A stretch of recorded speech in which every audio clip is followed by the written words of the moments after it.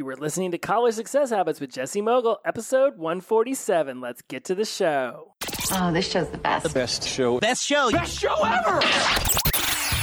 Welcome to the College Success Habits Podcast. Do you want to triumph through school and have a little fun along the way? Learn habits to help you attain better productivity And hacks to help you slide through classes at any age. Here's your host, college circuit speaker, Jesse Mogul. Welcome back to College Success Habits. I am your host, Jesse Mogul, and as always, it is an honor and a privilege to have you here. Let's talk about studying. Boom, boom, boom, boom, bing. Studying. I know. It could be something that some of us had to do a ton to get through high school. It could be something that some of us didn't have to do much at all when we were in high school. But college is a different beast. And for most of us, we are pushing ourselves outside of our comfort zone while we're in college to learn things that we desire in order to have the life and the lifestyle that we desire. And your habits that you're building around your studying will become the habits that you build up around the way you work, the way you prepare for work, the way that you handle your work tasks, right? It's like learning how to write a good paper is going to be something that you're going to want to make sure you learn, because one day you're going to have to write professional emails. You're going to have to write up a report that's going to, need a cover sheet. Do you have your cover sheet on your TPS reports, Peter? Right? Like, the professionalism in the workplace can often be dictated by other people's perception of your written word. So when you think about studying, right, it could be like, I'm just going to cram a bunch of information in my head, which certainly has its merits. It certainly works. Oftentimes in college, you'll learn things, then you go out in the real world, and it's like you sort of kind of needed to know that, but it wasn't like you were being quizzed on it in the middle of a meeting. Like if something pops up, you can hop onto Google, you can jump over to YouTube, and you can learn it real quick and then just go do it. So the way that work habits, the way that work professionalism, the way that work knowledge needed to be, presented to the team, to the boss, it's very different now than it was back in the day. But it still comes down to your ability to prepare and then act upon the preparation. So whenever you're going and you're studying, when you're going to write your papers, you can start to look at this and say, is this really going to be beneficial for the way I want to be an employee in the future, or I want to be a boss? There is a misperception that we do our best work when our backs are against the wall.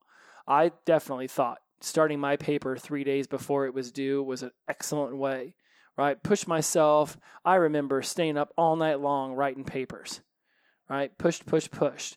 Now, when I go to do things, I start working on them the moment that I assign it to myself, because I'm, for the most part, my own boss. I still have some clients that I do social media and public relations and leadership trainings for, and certainly they have their own timeline I'm working with. But as soon as something gets assigned, I start it, because I'm a much better editor than I am a writer. I'm much better at getting the first incarnation, the first draft of something is not going to be as good as it's going to be after the second, third, fourth read, fourth edit. You're more than likely similar to this. And you might be busting out some A's on papers, but I can assure you that your ability to get your point across and to be even more dynamic and fluid with your presentation of the knowledge will really start to implant itself at a deeper level whenever you start things earlier than the night before they're due. Again, I'm not going to try to bend your arm on this. You're going to do whatever you do, but certainly there's an opportunity to reflect upon the way that you study and the way that you prepare in school has something that is going to become a habit. And this is how you're going to work for the rest of your life, unless you actionably step back and evaluate the habits you've created for yourself and then seek to shift them to a more desirable way to feel while you're doing something, or the reward you get at the end, right? I remember reading this quote by Elon Musk talking about, if you give yourself 30 days to clean your house, then it'll take you 30 days to clean your house. If you give yourself 3 hours to clean your house, it'll take you 3 hours. And this works the same thing with your goals and ambitions in life. And he's very, very, very spot on with his idea of how the mind interprets the perceived time allotted for something versus the amount of time it intends to spend upon something. There's a really great TED Talk that discusses the instant gratification monkey. Go on YouTube, type in TED Talk instant gratification monkey. It'll pop up. It'll be the first thing that pops up. It's awesome. This guy talks about how life goals, like starting your own business, becoming a PhD, setting up for your retirement, how you're really the only one who needs these things in your life. Other people aren't necessarily standing there waiting to eat if you don't get your PhD. Right? If you get your PhD, by that point you have an undergrad and a master's, certainly you could have a job. So some people might take 15 years to complete their PhD. Other people attach a meaningful purpose to it, and they say, I want to get this PhD done because this is the work I want to do afterwards. So the people who attach a purpose, a meaning to something, are more likely to get it done in a shorter time frame. And because of this, you have to start asking yourself, where are you attaching purpose and meaning to the way you study, to the way you do your school work? Because it's real easy to make deadlines when the teacher's like, well, if you don't get this paper in by Tuesday at noon, you're going to get an F. It's real easy to take out the garbage so that your housemates don't get mad at you because they're, if you don't take out the garbage by Monday morning and the garbage man comes, now you've got a whole week where you've got this full garbage can and nowhere to put all your new garbage. So it's easy to make those tasks happen at a certain time because there's an immediate deadline. But what if there isn't a deadline? What if there isn't an actual time when something has to be done? So now you find yourself with this huge time frame. The test isn't for a month. The paper's not due for 3 months. So I'll worry about it later. But then you get a week away and you finally crack open the syllabus and to see what you need to be doing for this school paper, and you realize that it's going to take you weeks of preparation and you need 10 interviews and you need all of this research, and you've just given yourself 5 days. And oh, by the way, you have to work full time at your serving job. Now all of a sudden you're not prepared for it. Your class study flow is going to be so integral to your overall feelings of how well you're doing in school. Right, so you want to be mindful of the different shifts that are happening from high school into college, and the different shifts that are happening from college into the real world. And I use real world with air quotes loosely because college and the real world are becoming so intertwined now with internships and everybody needing a job to afford to even go to school, that you're often living a real life at the same time that you're enjoying your college experience. So you might be staying up way later in college than you ever thought you would when you were in high school and actually needing to do things. Right now, do you want to be working on a paper at 3 a.m, or would you have preferred to have had a better morning routine? And so 30 minutes a day for 2 months, you were sitting down in the morning and you were going over your paper. You were studying a little bit for your exam. So now whenever the exam or the paper show up, all of a sudden you're super duper prepared. Look at opportunities to start to slide in micro tasks around bigger projects, and you won't have to feel like you're under the gun 3 days before it's due. You want to give yourself these windows in the class schedule to go over your notes and to socialize between classes. Give yourself a little bit of downtime. Right? I remember I would be like, no, I'm on campus. I want to have class after class after class after class because that's how it was in high school. And my goodness gracious, that's how I want to do it in college. Well, that lasted all of one semester. And I realized that, first of all, not all the classes were in the same building. So now I've got 15 minutes in between classes, but I've got to walk, 4,000 steps across the, campus in order to get to the next class.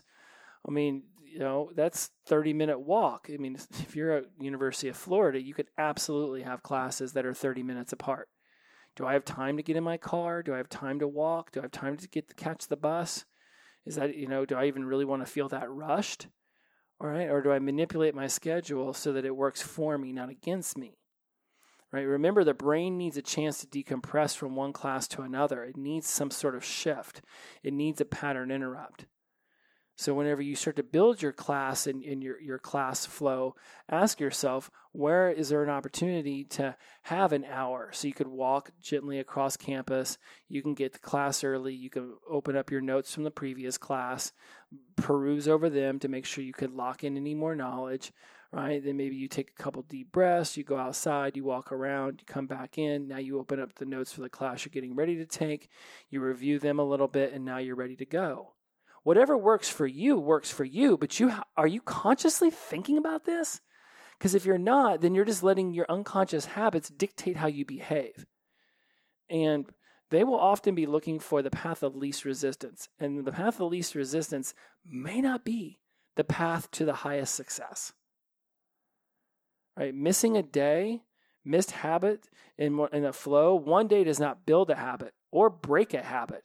But multiple days miss begin to reverse habits.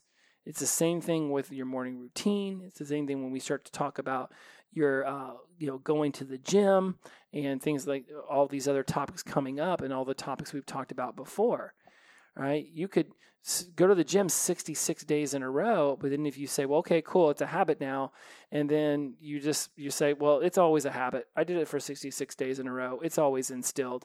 I'm just not going to go to the gym for the next 3 weeks. First of all, you're probably going to notice some very conscious pushback on not going to the gym because it is a habit. But two, you don't go to the gym for 3 weeks, you're going to have done some serious damage to that instilled habit. Some of the best habits I've had in the past. When I was a bartender, I thought, oh man, look at all these drinks I can make. I don't remember any of those recipes now. Any of them. I didn't really remember them all that well when I was a bartender. I would have, if I made that drink multiple times, then it would just become muscle memory. It'd become a habit. But I wasn't one of those people who went off and learned 150 drinks. I really was not interested in learning all of that. I was like, you know what? Muscle memory, habit, it'll take over. But am I going to memorize 75 drinks on the TGI Fridays menu? I had no interest in doing that at all. Somebody might order that drink once every 3 weeks. I'm not going to store that information in my head when I'm trying to also remember the best lighting and angles for newspaper photography. I had to prioritize. Now, your brain's going to work however your brain works. But I say that and give that little story because if you start to form a habit, right, and then you miss a few days, it's going to take a little bit of willpower and a little bit of discipline to kick that habit back in. But muscle memory and habit will take over. So if you work out really good for a couple months and then school takes over, you have a family issue, you got to leave campus. Now all of a sudden you're not on campus, so all your muscle memory habits around getting up and going to the gym are being interrupted because you're back home and you're taking care of some family needs. Right, so you miss the gym for 10 days. When you go back that first time to campus and you go walk into that gym, it's going to feel a little off. You're going to have something inside your body that just doesn't feel right with what it is you're experiencing in that moment because it's been that long since you've experienced it. But that's fine. Know that going in. Right? I know if I miss the gym for a couple weeks because of whatever circumstances, that those first couple days back in the gym, I just call them all around days. And I just go in and I just lift some weights, hit each muscle group with 1 or 2 activity, nothing too heavy, nothing too taxing, just, light weights, heavy volume to just get the body back into it. Back into the flow. And after a couple of days of that, it's like, okay, I've warmed myself up. Now I'm ready to get into it. And then boom, I'm right back into my 3 to 5 day per week habit of going to the gym. And now I'm back into the jump roping and the abs and all of the other little habits that were built around me going to the gym. And if I got to travel for work, that's fine. I've got some apps on my phone. I'll knock out a quick 15 minutes on Beachbody.com. I'll knock out a quick ab routine on Athlean X. The next week's episode is going to be on physical activity, and I talk about it a lot. Not because, again, that I'm a meathead, gotta pump the iron.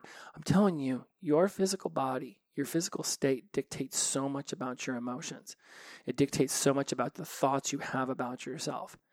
And if you're sitting there and your belly doesn't feel great, you're feeling a little bloated, you're feeling a little out of shape, and you sit there and day after day after day after day, you're studying, you're working on your papers, and you're ignoring your physical body, it's going to take a toll.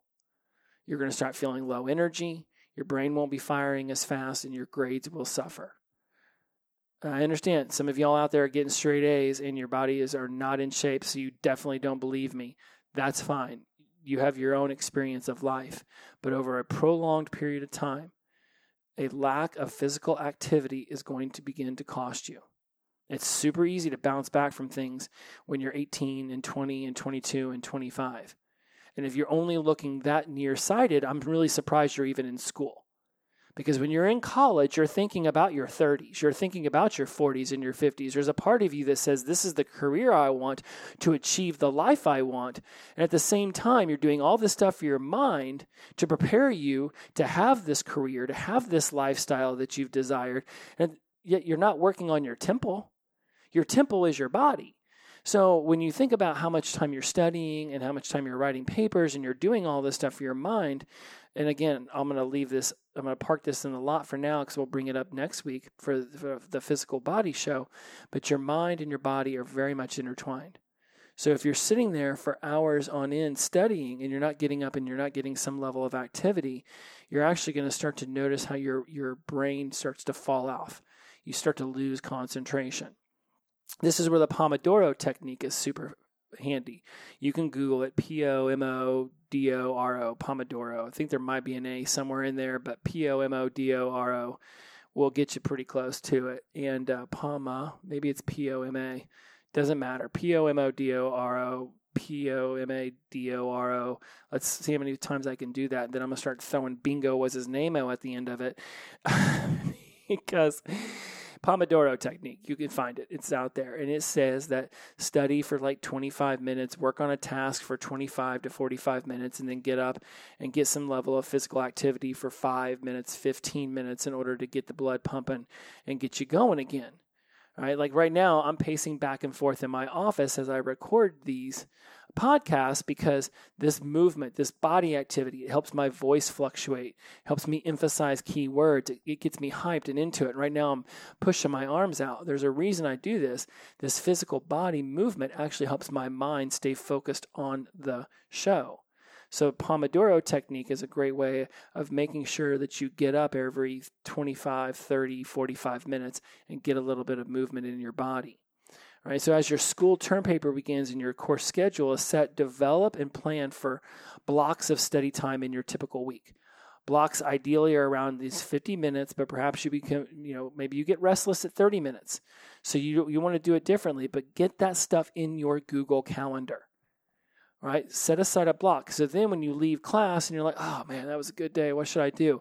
And then your phone goes off and tells you, in 30 minutes, you have to start a 50-minute study block. Okay, great. Let me run over to the quad, grab myself a quick bite to eat, and then I'll go find myself a place where I can sit down and study for 50 minutes.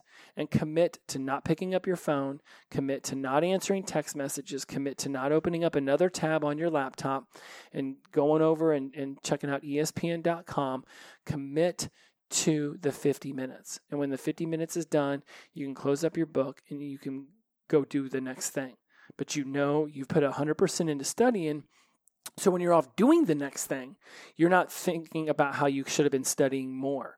I should be studying more. Why? You just got 50 minutes in. That's what you planned for. That's what you did.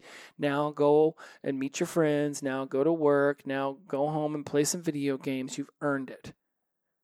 Right, some difficult material in your school year may require more frequent breaks. So shorten your study blocks if necessary, but don't forget to return to the task at hand. Going back to the Pomodoro technique, one of the reasons it's so effective for people to get into the habit of these little sprint study sessions, little sprint work sessions, is because after the 25 minutes is up, you get 5-minute break, or 30 minutes is up, you get a 5-minute break. 45 minutes is up, you get a 15-minute break. It's not meant to stare at your phone. It's meant to go outside and get some steps or do something physical or go in and clean the dishes, something that gets your mind off of it. Allow there to be a pattern interrupt. And then you go back and you sit down and you read back over the last paragraph or two that you just read, and your mind will slide right back into the task. This is where it's a sidebar. People think multitasking is a thing. It's not a thing. It's called task switching. Even a computer, and this is where multitasking originally was invented, the term, because people talked about how a computer can handle multiple tasks at once. It cannot. It task switches. So it might, you might think, well, my computer is simultaneously, decompressing a video out of Final Cut Pro, and now I'm over here on the internet. So my computer is currently multitasking. Well, those are two different programs, and your computer is just crunching the little numbers, but it's actually switching back and forth from the tasks.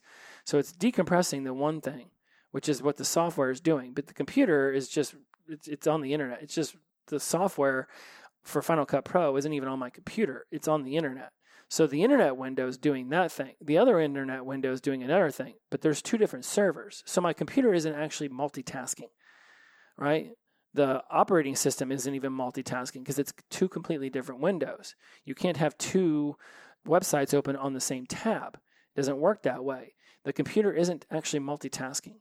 When the computer is utilizing any CPU power at all it's doing is task switching, right? It's utilizing CPU power to have the operating system up. It's utilizing CPU power to have the internet what do they call that operating system, iOS or Microsoft or whatever server you're on, it's running that, but it's not actually like multitasking the way you think it would. Like it's not juggling at the same time it's walking forward and chewing gum and rubbing its belly. Like the computers don't do that, right? And I've read, I went and did the whole rabbit hole on this, and that's why I'm going to leave it on here for a moment, is that a lot of people think that they can multitask. Like, look at me, I can multitask. I can be, checking an email at the same time I can be texting my friend. You're not doing those at the same time, right? Now, if you have two laptops side by side and somehow your left hand is typing out a text and your right hand is typing out an email, and you're literally doing those things, both hands at the same time, congratulations, you just blew up my entire point of this little sidebar, because you are doing the two tasks at once, according to some. When I dove deep into this, what they said is that your brain's actually just switching from typing to typing, and that there's muscle memory involved. I'm going to leave this little diatribe off to the side now. Understand that you are not multitasking, you are task switching. And when you task switch like that, it takes a bit of time for your mind to get back into the thing you've just switched back to. Not to mention, it takes some time for you to release the thing that you had previously been doing. So if you're bouncing back and forth from an email to a text message, there's a very good chance over a prolonged period of time, 5, 10, 15, 20 minutes, that you're going to make some errors in the email or you're going to make some errors in the text messaging. You're going to have to reread over everything, and you're going to have to make sure. And again, if that's how you want to do things, that's great. Somebody's trying to text you, and at the same time you're trying to write an email, then that's what you're choosing to do. Just understand that you're task switching, not multitasking. And I say all this, and the reason I brought up that sidebar was one of the reasons the Pomodoro technique is so effective is that it is very much about not task switching. That for these 25 minutes, these 45 minutes, this is what you're studying. This is what you're focused on. Because, and again, the technique discusses how it takes about 5 or 10 minutes to get yourself motivated back into what it is you're currently doing, which is one of the reasons I do 45-minute long Pomodoro sessions and not 25. Because if it really takes your brain 5 minutes or so to get up in there, now you're doing a 25-minute session, and now 5 minutes of that has just been spent warming yourself back up. 20 minutes at a time isn't enough for me to feel ideally like I did what I was supposed to do. Again, you do it your way. I'm just simply telling you my experience. You might be reading a book where 20-minute sessions is the perfect amount of time to finish a chapter. Great. Get up, walk around, get some water, come back, and jump right back into the next chapter. Right? Difficult material is going to take different levels of concentration, so be aware of that. And you may not have any experience in, Calc 300 level classes or Psychology 400 level classes, so you may not even understand what the kind of commitment you're going to need when you move forward on some of this stuff. So just be gentle with yourself for that first week or so, and allow your mind and your body to figure that out. It's like when you go to the gym, you haven't been there in a while. You're like, well, I used to be able to do, 80-pound dumbbell chest. And now all of a sudden, I haven't been here for a couple weeks. I wouldn't just go grab the 80-pound dumbbells. I'd grab the 60s and work my way back up and make sure that the strength is still there so I don't injure myself. Be mindful of that with your brain too. You're not going to injure yourself if you try to sit down and study a 400 level class for, 25-minute sessions. That's not what I'm proposing here. I'm simply saying you may not understand the parameters, the limitations you're going to have around how much of this you can absorb until you've actually sat down, learned some stuff, seen how well you apply it, see how well you remember it, and then you evaluate from there. Remember, it's learn, apply, evaluate, and loop it. Right? And then last but not least, I'll get you out of here on this, is you want to make sure that you're prioritizing your assignments. Right? Understand that, if a paper is not due for a month and a test is in a week, then you're probably looking to focus on the test. So understand how to prioritize your assignments by sitting down with all of your syllabuses, putting all the major due dates into your calendar, and then coming up with a plan. And then putting into your schedule, study for 30 minutes here, work on this paper here for an hour, and really sit down and put that all into your Google Calendar, knowing that you'll have a lot of flexibility with it, but you won't even know what to flex if it's not down. A lot of people are afraid about putting things in their calendar. It's like, oh, once it's in the calendar, it has to be done. I release you from that kind of thinking. Once it's in the calendar, that just lets you know that it can be done. Certain things have to get done, I get it. But studying for a test or working on a paper, those are things that you might be able to move to another time during the day. But you won't know to even move them if they're not even in the calendar to begin with. Think about a dedicated workspace. Right? Do you have a dedicated study space in your apartment? Are your roommates loud? So now you need to go to the library. Do you have a dedicated study space there? Do you have a certain area that you like to go get yourself sat at? Because it's around other people or it's around nobody. But think about where it is you can study. At Weimer Hall at University of Florida, there would be classrooms that would just naturally be unlocked until they closed the entire building down at like 10 or 11 o'clock at night. So I would just go into the empty classrooms and then just sit there, and that's where I'd get my studying done because no one was going to come into that classroom. So then I had the entire class to myself, and I just get to sit there, no kind of external distractions, and it was just me and my books. All right, go and do weekly reviews. Weekly reviews of your calendar, weekly reviews of the things that you moved. Weekly, right? If you go on Google Calendars and you shift something for that day, it gives you the option to change the event just right then. All the events from then into the future, or all the events, meaning even the ones that have already passed. So just change if you're moving a study time, just shift it for that event only. And then at the end, you can review and say, oh, okay, well, I normally did this at 1. This week I did it at 4 because of this reason. Should it always be at 4, or is it okay to still be at 1? Be doing these weekly reviews because then you can allow you to see where there's some inefficiencies. Oh, well, look, I studied for this, and then I went off and I walked around the quad for 30 minutes, and I came back and studied this. I could have just done them back to back. Or I did these two things back to back, and I was super tired for the second session. I should have given myself a 30-minute walk-around break. Right? Just think about getting something done. That Chinese adage of the longest journey starting with a single step, it has a couple meanings. First, you have to launch something. You have to start that first step. But second, by starting, you may realize there are some things you have not even planned for in the process. Planning is priceless. Plans are worthless. And whenever I say that, it's like you want to have a plan. Planning is priceless because then you have something to be flexible and deviate from. Right? So this is why it's important to plan. Understanding that the plan will need to be flexible. Right? And last but not least, identify resources to help you guys.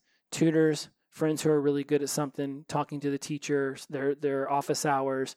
Go to your Student Success Center, get yourself a tutor, somebody who's super helpful, who will make sure that you get good grades. There are a ton of resources on campus. I honestly believe there is a part of school that graduating just proves to people that you can set a long-term commitment and see it through to completion, and that you understand how to utilize resources at your disposal. I remember somebody me getting into a very deep conversation about that at the Hotel Roosevelt one time. They were a guest, and I was telling them about this podcast, and we got into a conversation about how college really truly is this. Yes, you're learning things for the future, but most jobs will teach you things as well. And by no means have you learned everything, because the world's changing so fast. There's new information coming out all the time. But college really proves to people that you can set a long-term goal and see it to completion, and that you understand how to utilize the resources that are at your disposal.